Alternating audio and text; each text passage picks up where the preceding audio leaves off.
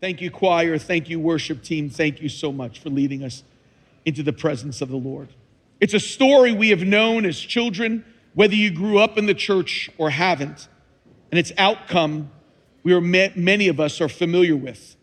As I read this, I want you to ask yourself this story. As I read about a miracle of Jesus from the Gospels, I want you to listen to it carefully, but I want you just to think about something. Does this sound familiar? And one number we're going to turn on here in just a second. It comes from the book of Mark, chapter 8, and this is what the Bible says. In those days, when there was again a large crowd, they had nothing to eat, Jesus called his disciples and said to them, Mark 8:2, I feel compassion for the people because they have remained with me now for 3 days and have nothing to eat. If I send them away hungry to their homes, they will faint on the way, and some of them have come from a great distance. The Bible says that his disciples answered, where will anyone be able to find enough bread here in this desolate place to satisfy these people? Look at that question again. Where will anyone be able to find enough bread to satisfy these people? Verse 6, and he directed the people to sit down on the ground. Taking the 7 loaves, he gave thanks and broke them, started giving them to his disciples. There's your first clue, 7 loaves. His disciples served them, and they served them to the people. They also had a few small fish, another clue. And after he had blessed them, he ordered these to be served as well. And they ate and were satisfied, and they picked up 7 large baskets full of what was left over the broken pieces. Now look at verse 9. About 4,000 were there. 4,000 were there. Now there is your clue, because I want you to see how important this is. It's the feeding of the 4,000. Sound familiar? Ready for this? Because we know the story of the feeding of the how many? 5,000. And it basically happened 2 chapters earlier. 2 chapters earlier was the feeding of the 5,000. One small boy with 5 loaves and 2 fishes begins to feed 5,000 people. Just to, maybe if you don't know the story, maybe if you're watching online and no one has ever told you the story, let me read you the story very quickly of the feeding of the 5,000. And when he saw, Mark 6, we read Mark 8. When Jesus went ashore, he saw a large crowd, felt compassion, just like the Mark 8 story, because they were like sheep without a shepherd. He began to teach them many things. And when it was already quite late, his disciples came to him and said, this place is desolate, just like the other place, and it's already quite late. Send them away so they may go into the surrounding countryside and villages and buy themselves something to eat. But he answered, you give them something to eat. And they said, shall we go and spend 200 denarii on bread and give them something to eat? And he said to them, how many loaves do you have? Go look. And they said, we have 5 loaves and 2 fish. The other story, 7 loaves and a few small fish. And he took the 5 loaves and the 2 fish, the Bible says, looking up to heaven, blessed the food, broke the loaves, kept giving them to the disciples to set before them. He divided up the 2 fish among them all. They all ate, and they were all satisfied. Now this time, instead of 7 baskets, they picked up 12 baskets of the broken pieces and also of the fish. I have this sneaky suspicion that he was giving the 12 baskets to the disciples to remind them of something. And there were 5,000 men who ate the loaves. Do you understand that the feeding of the multitudes took place twice? One with 4,000 and one with 5,000. Mark 6, 5,000 people fed with 5 loaves and 2 fish. Mark 8, same situation, 4,000 people, 7 loaves and a few fish. So I want you to think about this. So in Mark 8, we have less people, more food, the same Jesus, and yet the disciples couldn't get it right. Think about this. So when Jesus asks the question in Mark chapter 8, what are we going to do? I think he was looking for a victory answer, not them going back to an old place. I think they should have said, Jesus, if you fed 5,000, you can feed 4,000. If you did it before, you can do it again. That should have been the answer instead of how, listen to it, where will anybody be able to find enough bread here in this desolate place to satisfy these people? If there is a verse 4.5, it would have been this. And Jesus said, are you kidding me? That's what it would have said. What just happened 2 chapters earlier? It's caught my attention because it was 2 men in Detroit. And 2 men in Detroit were the very 2 guys that worked so hard to perfect what they felt like was going to be the greatest grease-cutting, dirt-destroying, bacteria-eliminating cleanser on the planet, and it was called 409. How many have ever heard of 409? Here's what's amazing. Creating the ultimate cleanser didn't just happen. It didn't happen when someone asked them, where did you get their name? And this is what they said. It literally took us 409 times to get it right.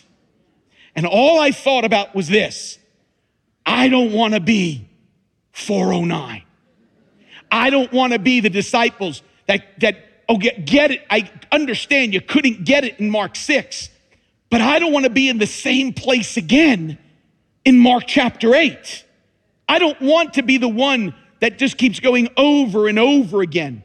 That how do we get unstuck from a place that seems to be, listen carefully, the same battle over and over again? How do we get victory?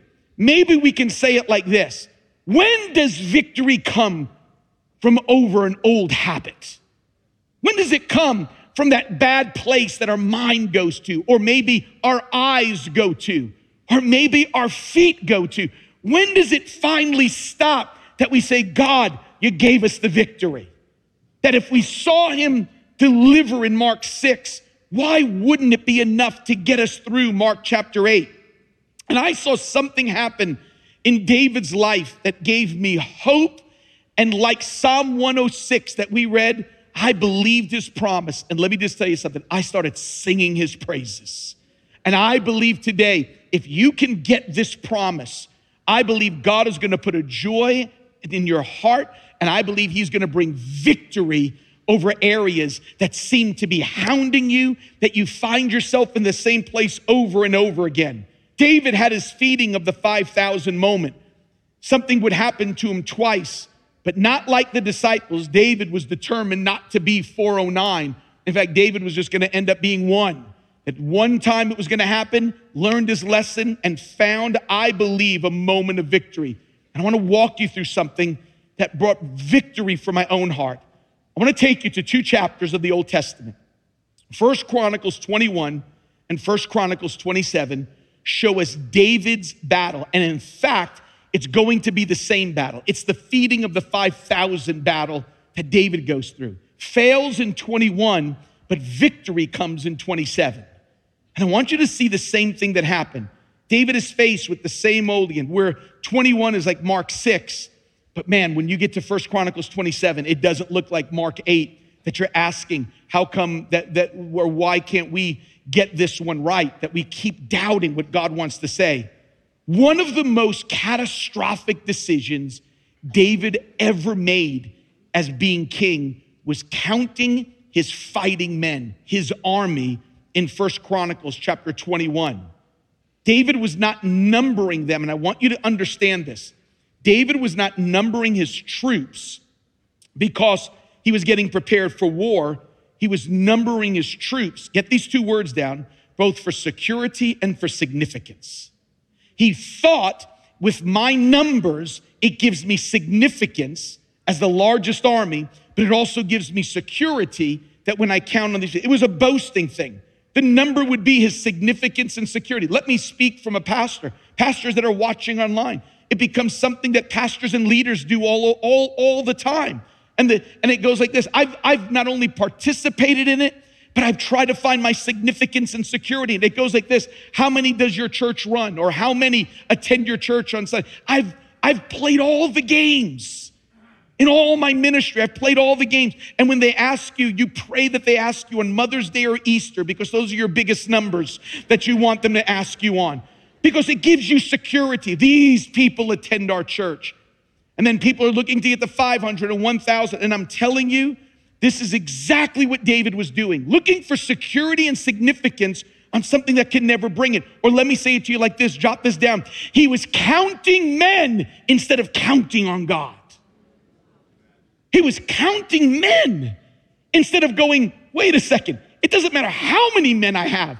If I trust in the true and living God, that's enough for me.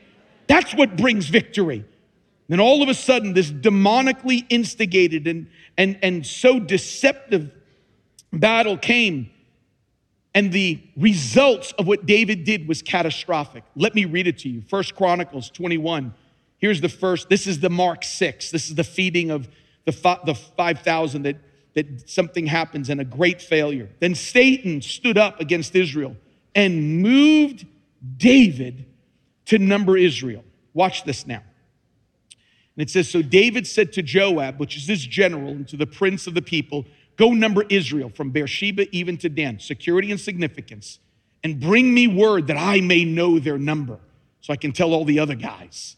Joab said, may the Lord add to his people 100 times as many as they are.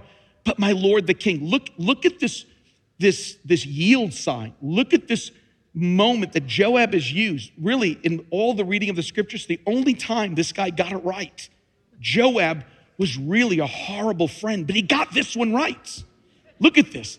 My Lord the king, are they not all my Lord's servants? Why does my Lord seek this thing? Why should this be a cause of guilt for Israel? Nevertheless, the king's word prevailed against Joab. Therefore, Joab departed, went through all of Israel, came to Jerusalem. Joab gave him the number of all the people, and Israel had a 1.1 million who drew the sword. Judah was almost 500,000 who drew the sword. And when it was all said and done, the numbering was done. Here it comes. God was displeased with this thing.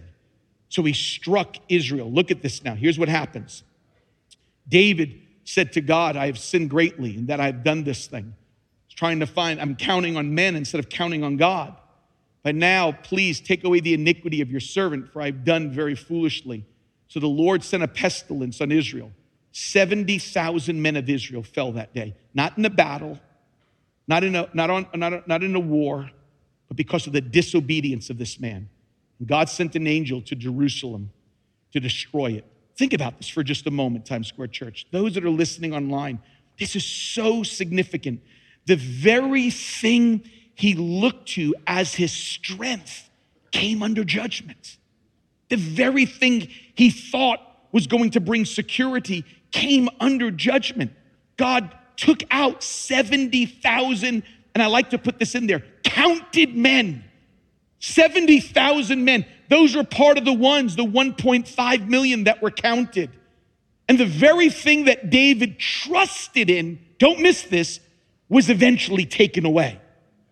Because God will remove anything that we seem to find our trust in to show you those things cannot last. The only person that can ever be trusted is God himself.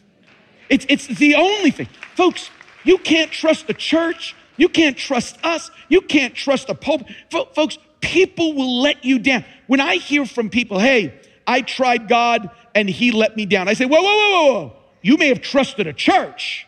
You may have trusted a pastor, but you can't trust God and be disappointed, because God never disappoints anybody.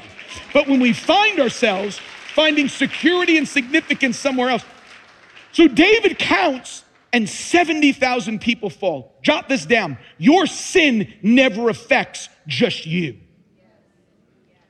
Don't ever say, the biggest lie is it's my decision. Here's the biggest lie. This is my body. It doesn't affect anybody. This is my life.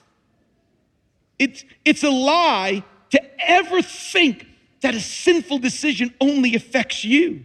Nothing could be further from the truth.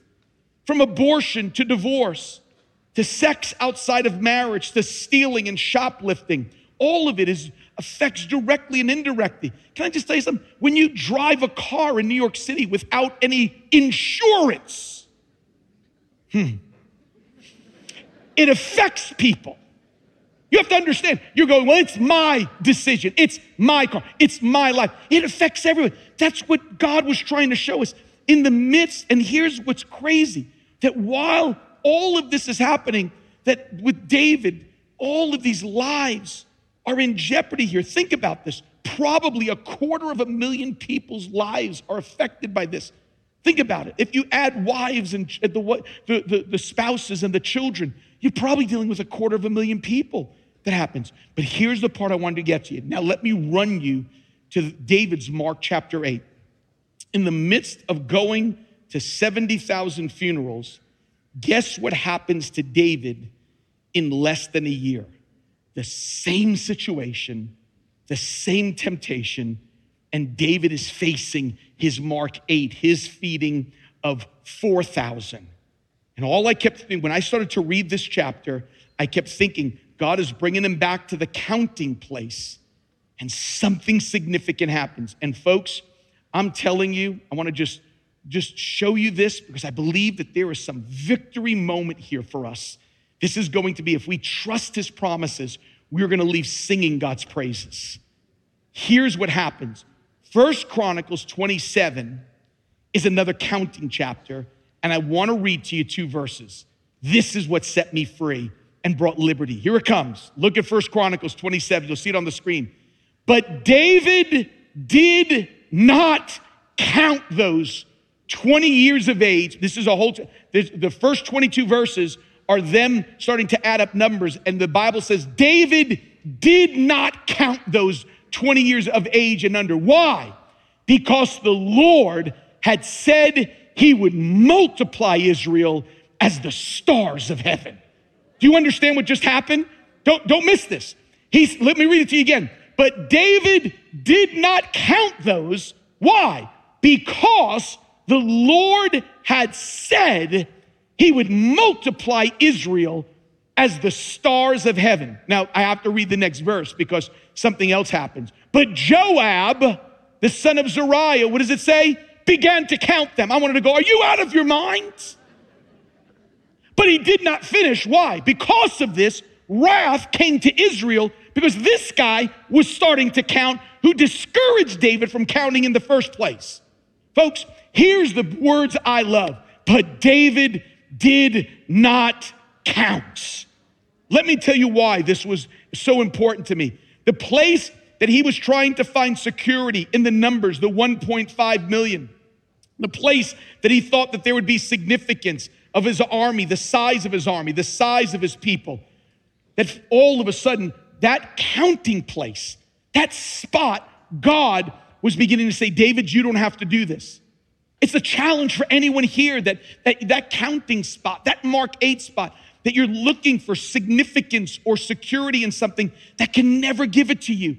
It can come from a title. I've watched people think if I can get this title in a business or in a church, or if I can be the CEO, or if I can be the owner or an entrepreneur.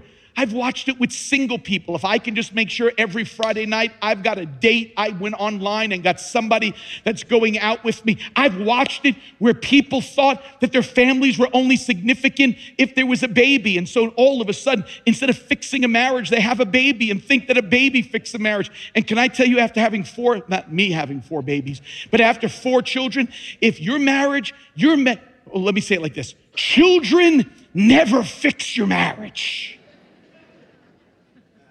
They just expose what's going on in your marriage. Because if your marriage is not strong, when those kids start coming along, I'm telling, folks, let me just say this. That's why when people ask me, they want to have children, I just say, listen, get a strong marriage. Because when those kids start coming, they want stuff. Like they want to eat and they want money. They want to allow, and I'm going like, listen, we want that as husband and wife, and we can't even do that. And then all of a sudden you bring a baby. But how does David get victory? How does David, see, how come David doesn't count this time? Just stay with me for a moment. I want you to get this. Keep this in mind. Consequence did not keep David from counting. I want you to understand this. Consequence was not the thing. That when all of a sudden everything cleared up, that David didn't simply go, now we can go ahead and we can go back to the same old thing. Consequence can't do it. Let me tell you a conversation I had with someone that worked for the government, the U.S. government. They were in a lot of trouble in their job. They did some things that literally they were going to be taken to trial. And they could possibly go to jail. And this gentleman has been testing the Lord all of his life and would not submit to God. But all of a sudden, as soon as he got in trouble, he called me up. It's amazing. And I told him, I said, I believe God will deliver you. But I'm telling you, this is what I told him. I said, but when the sky's clear, when all of a sudden everything gets put in order, and whatever happens, I'm telling you, you better know it was God that did this for you. This wasn't coincidence. It wasn't your ingenuity. It was nothing but the mercy of God. And I read him this passage. I said, the skies are gonna clear. I sense it. But I said, but when they clear, you better make sure that when all the skies clear, your hands are lifted up and you're saying, God did this for me. And I read him this passage over the phone. Listen to Exodus 9. Moses, this is the 7th plague of Egypt. And Moses stretched out his staff toward heaven, and the Lord sent thunder and hail, and fire ran down to the earth. And the Lord rained hail upon the land of Egypt, and there was hail and fire flashing continually in the midst of the hail, very heavy hail, such as had never been seen in all the land of Egypt since it became a nation. Then listen to verse 27. Then Pharaoh sent and called for Moses and Aaron, said to them, look at these words. This is Pharaoh. This time I have sinned. The Lord is in the right, and I and my people are in the wrong. As soon as I read this, I'm going, man, bottle this up, shut everything down. This guy just got right with God. Then Pharaoh sent and called, listen to this. Plead with the Lord that there have been enough of God's thunder and hail, and I will let you go, and you shall stay no longer. There shouldn't have been 3 more plagues, but look what happens.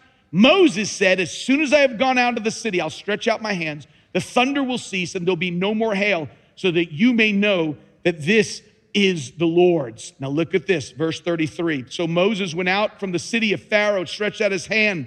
The thunder and the hail ceased, and the rain no longer poured on the earth. Here it comes, folks. But when Pharaoh saw that the rain and the hail and the thunder had ceased, he sinned yet again, hardened his heart, he and his servants. So the heart of Pharaoh was hardened, and he didn't let the people of Israel go, just as the Lord had spoken through Moses. As soon as God cleared the weather, as soon as the hail was gone, all of a sudden, it was back to the old ways. Some of you are sitting in this place today. Some of you are listening online today, and God has miraculously cleared up your situation. And you better know this, that it's not for you to go back to an old way, but it's for you to go further into God and to know it is his mercy that has done this. It is his mercy that has done this. That when all of a sudden the sky's clear, the hail has stopped, it is God going, it's not for you to sin more. The repentance in Pharaoh's case wore off when the hail stopped. Think about this. When I think about Joab, David's general, who's present at both the censuses, that Joab saw what took place. But all of a sudden, he decides to count. I'm going, what cleared up, Joab? What cleared up that you would go back to this? How did David get it, Joab, but you didn't get it? Because consequence is never enough to keep you from going back to an old way of life. You can sit there and go over, folks, I've done it. I've known people that have just gotten out of sin, that the weather clears up. They've gotten out of jail. They've gotten out of a drug rehab. They've gotten out of being sentenced. They've gotten out of adultery. And as soon as everybody says, as soon as they know that a spouse has stopped the divorce proceedings, that they're not going to jail, that the charges have been dropped, that they have been reinstated. I've seen it with ministries, reinstated back into the ministries. All of a sudden, consequences cannot keep them from not going back. It has to be more than, man, that was really bad. I don't want to do this again. Sin is too strong. It's too strong to think that, man, it was bad, so I'm not going to do it because I don't want to be back there. I'm telling you, if you don't have what God has to give to us, consequences will never keep you from going back to an old place. Never. But there was something that David got that nobody else. How do we break the cycle of returning back to sin? How do we break the cycle of that place of counting men? The place of not trusting God to provide for the multitudes in Mark 8. And this answer, I'm telling you folks, leaped off the pages. Give me a few minutes and let me show you what happened in my heart as I read this. Let me read it to you again. 1 Chronicles 27:33. But David did not count those 20 years of age and under. Why? This is it, folks.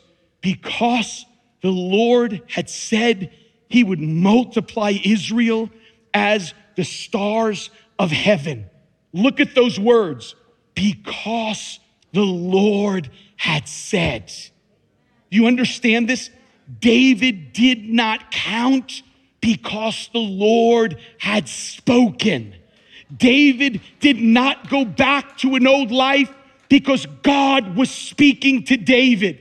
There is a David doesn't count because he's trusting God's word. The greatest weapon against going back to an old place, an old habit, is to realize that God's word, God speaking to us, is the only thing that can keep us. It's not recounting what happened in the past. It's not looking at the bad stuff, but it's going, God, if you said it, then I have to believe it, because if the promises of God are true, then I can leave singing your praises. But if I don't believe what God said, I leave this place grumbling back in my tent. But God, I believe your word today, and God, I believe that I can sing praises in this house, and God can be glorified.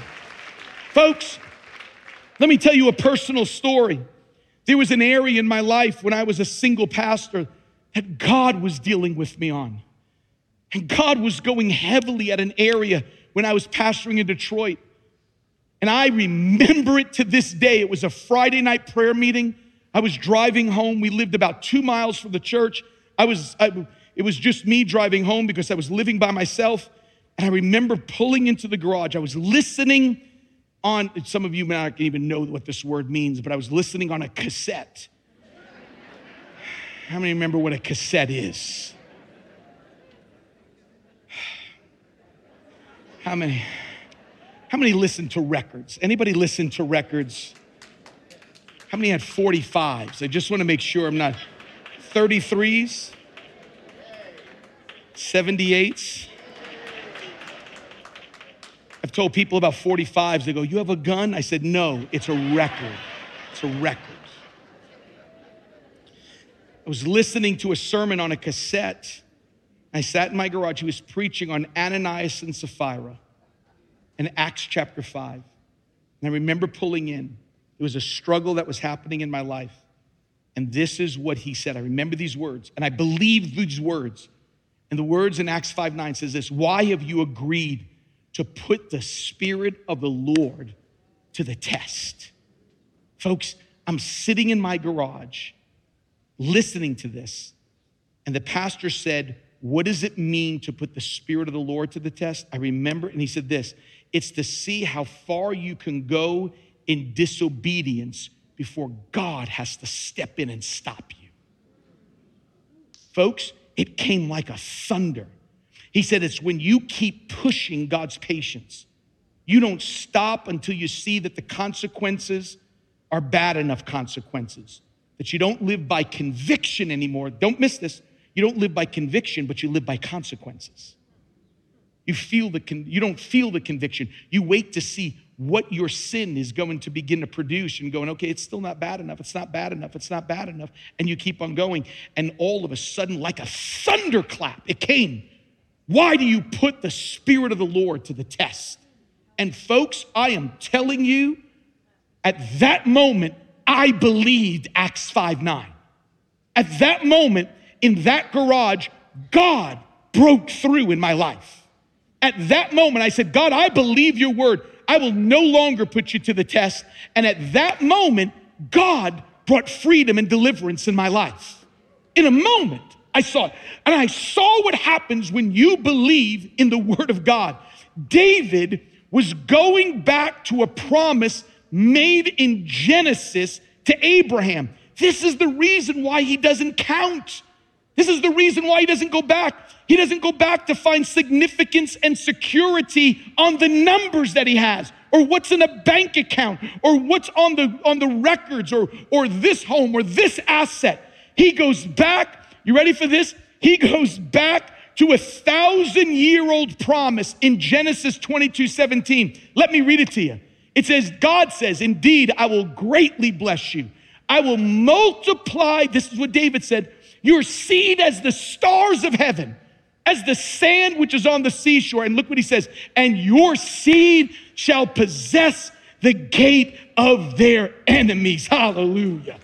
David's victory was in what God had said, not fear, not consequences, but because God spoke something. Folks, don't miss this. Some of you keep going through the same things because you've gone cold on God's words. You can't expect to find victory if God's word isn't strong in your life. You can't eat one meal a week at church and think that's enough to get me through this week. You have to eat this book every single day. Every day this has to be part of your life. Listening to a mess. I heard one man said it like this: the Bible is meant to be bread for daily use, not cake on special occasions. You can't come to church and eat cake. You've got to come and go, I need this every day. Every day I've got to be in this book, every day, because it's these promises that keeps me going back to an old place. Or as the great American evangelist D.L. Moody said, he said, the Bible will keep you from sin, or sin will keep you from this Bible. This is what God's given us. David all of a sudden doesn't count because God gave him a promise. He trusted a promise. Complaining that God is silent with a closed Bible. Think about this. I have people going, God doesn't talk to me while their Bibles are shut. It's like expecting to receive a text message when your phone is off. Keep the book open, God will speak to you. Keep the book open, God will speak to you. And folks, I'm telling you, those that are listening, those that are online, keep this book open. When this book is open, God spoke to me. Listen, Psalm 106 came to me today. I was reading the Bible before I came to church. I'm not reading it to get a sermon. I'm reading it because I need to be nourished every single day. People think church is going to keep you out of sin. Folks, this is just a celebration place with a whole bunch of people. Can I just tell you, this is not a museum. This is a hospital. We are all sick in this place. Look at the person next to you and kind of just, are you sick? And it's not COVID.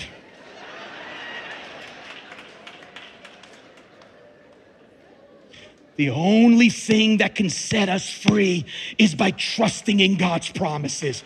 When they trusted, they sang praises.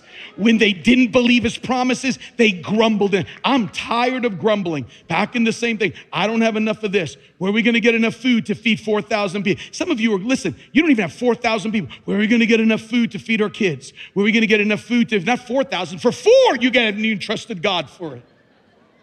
But open up this book and realize that we've never seen the righteous forsaken or his seed begging for bread. Never seen the righteous forsaken. David doesn't count. David doesn't count because David realizes there's a promise that's as good for him 1,000 years later. Why? Because when God speaks, it's truthful. Sin will always overpromise and underdeliver, but Jesus gives life more abundantly. David realizes there is no security in 1.5 million people. There will always be a bigger army, but there will never be a bigger God. There will always be a bigger army. You can sit there and go, I got 1.5. Then someone's going to show up and go, we got 1.6 and we've got 1.7 and we've got this. But nobody can ever show up and say, my God's bigger than your God. I serve a God that the Bible says the heavens can't contain him.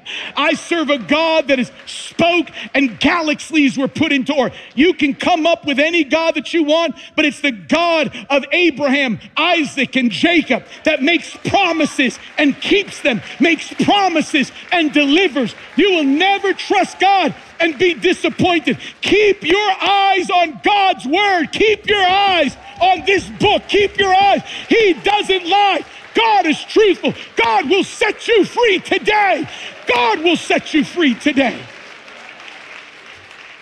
I'm telling you, when you open up this book, God's mouth opens up and he starts to speak to us. Open this book up. Stand with me. I'm tired. Let's close. I'm ready to shout. There's more stuff to share. Maybe we'll do it at the 1 o'clock. I'm just telling you.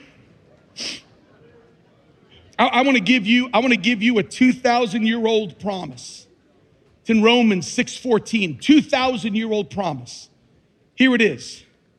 The Bible says, I know I got them all messed up with the production and everything else, so whether it comes on here's what it says. For sin shall no longer be your master. You are not under the law, but you are under grace. Pastor Tim, how can I not go back to an old thing? Here it is. Look at Romans 6:14. How can I not go back to an old thing? Because sin shall no longer be your master.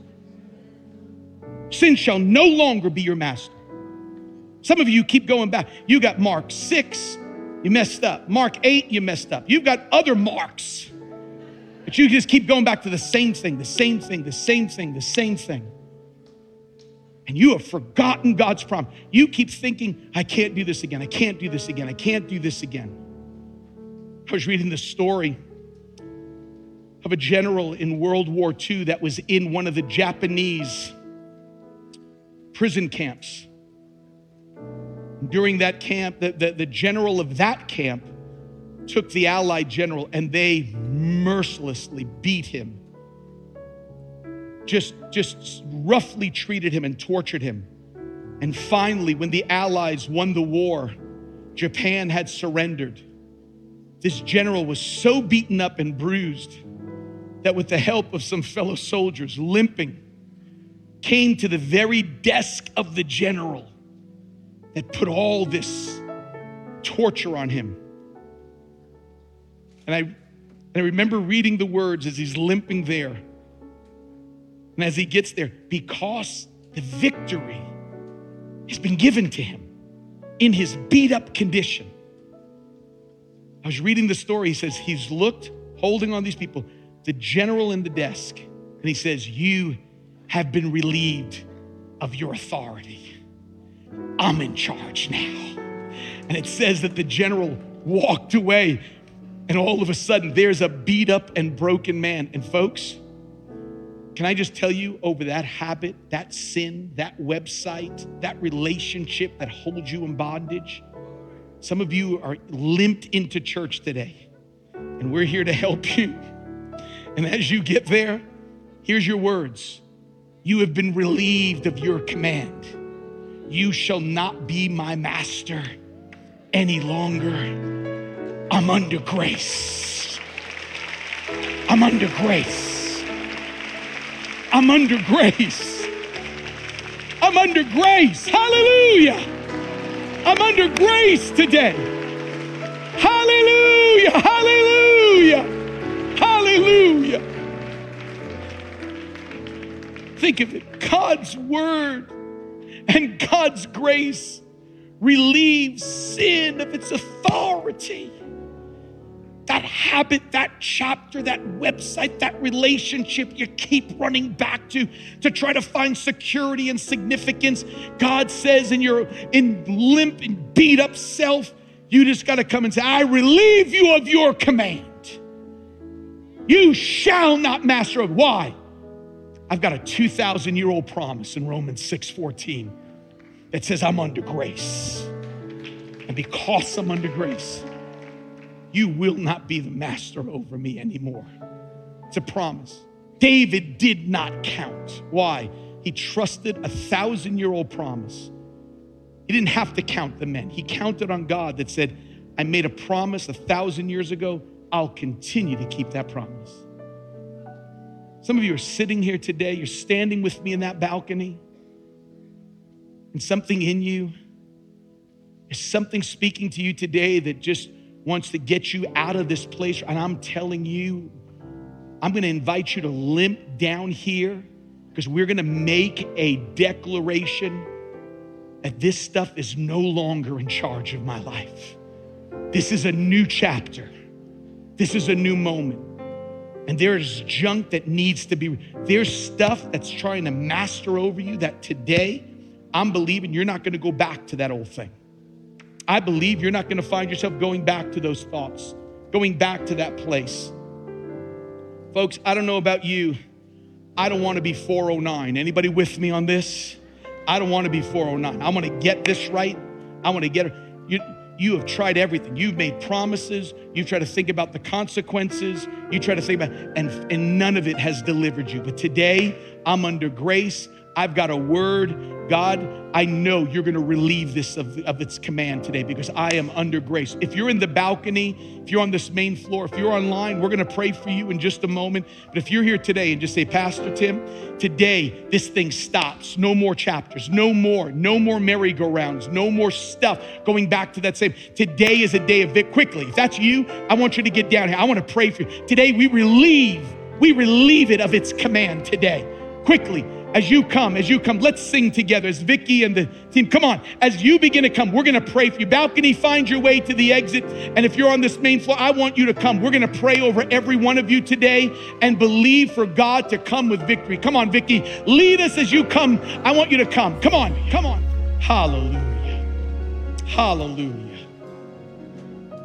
There is an old place that you seem to keep ending up at.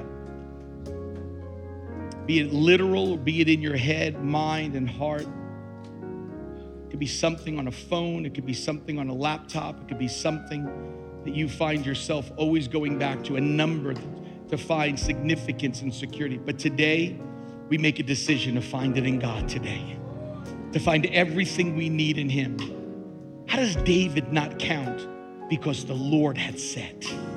David did not count because the Lord had said 1,000 years earlier, I'll multiply you.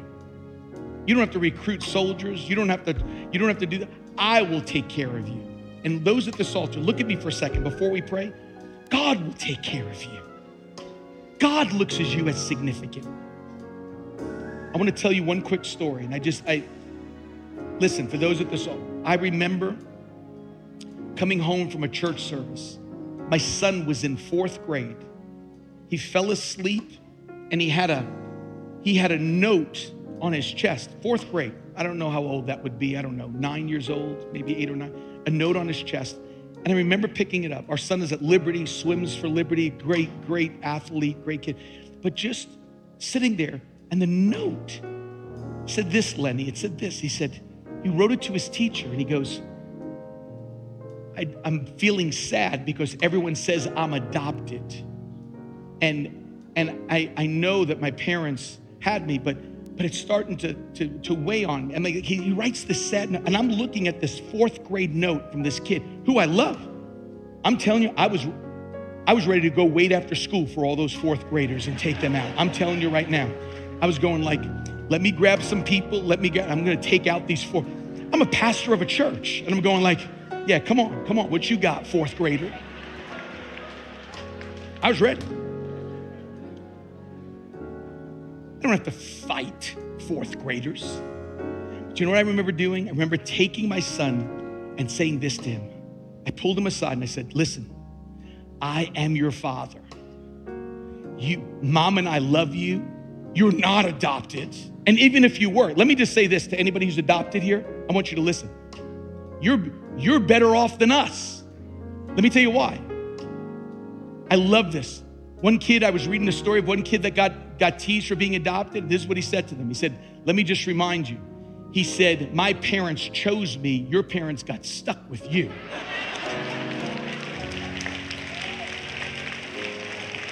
So let's just get that straight. Let's just get that straight. So if you're adopted, your parents chose you. Your parents chose you. But here's the miracle.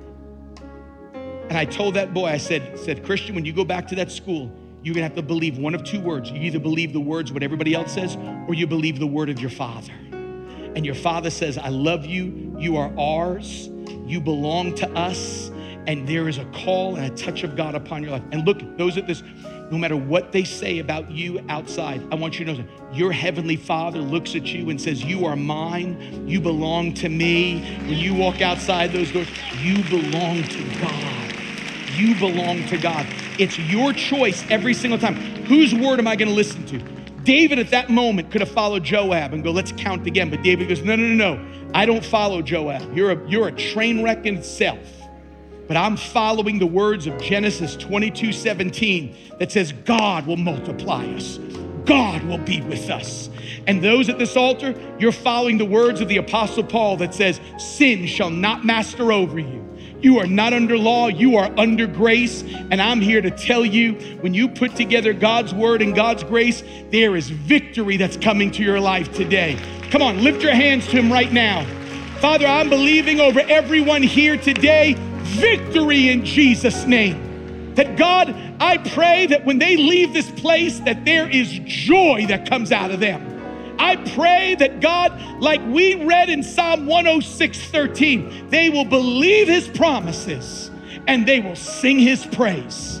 Father, they have chosen not to walk out of here grumbling, but to walk out of here in victory today. And we believe in Jesus' name for victory at this altar, victory in people's lives. Not the same website, not the same relationship, not the same house, not the same people. I pray today is a day of victory over their lives, that they believe God's word over everybody else's word today. Those that are watching from the UK, from Belize, those that are watching from Sweden and Slovakia, those that are watching from Germany and Amsterdam, we say, God, we pray victory over them as they're watching, Father, from their house or from an airport. They're watching, God, from even a subway system. We say, God, today they trust your word and believe as we do on 51st and Broadway. Today is a day of victory in this house.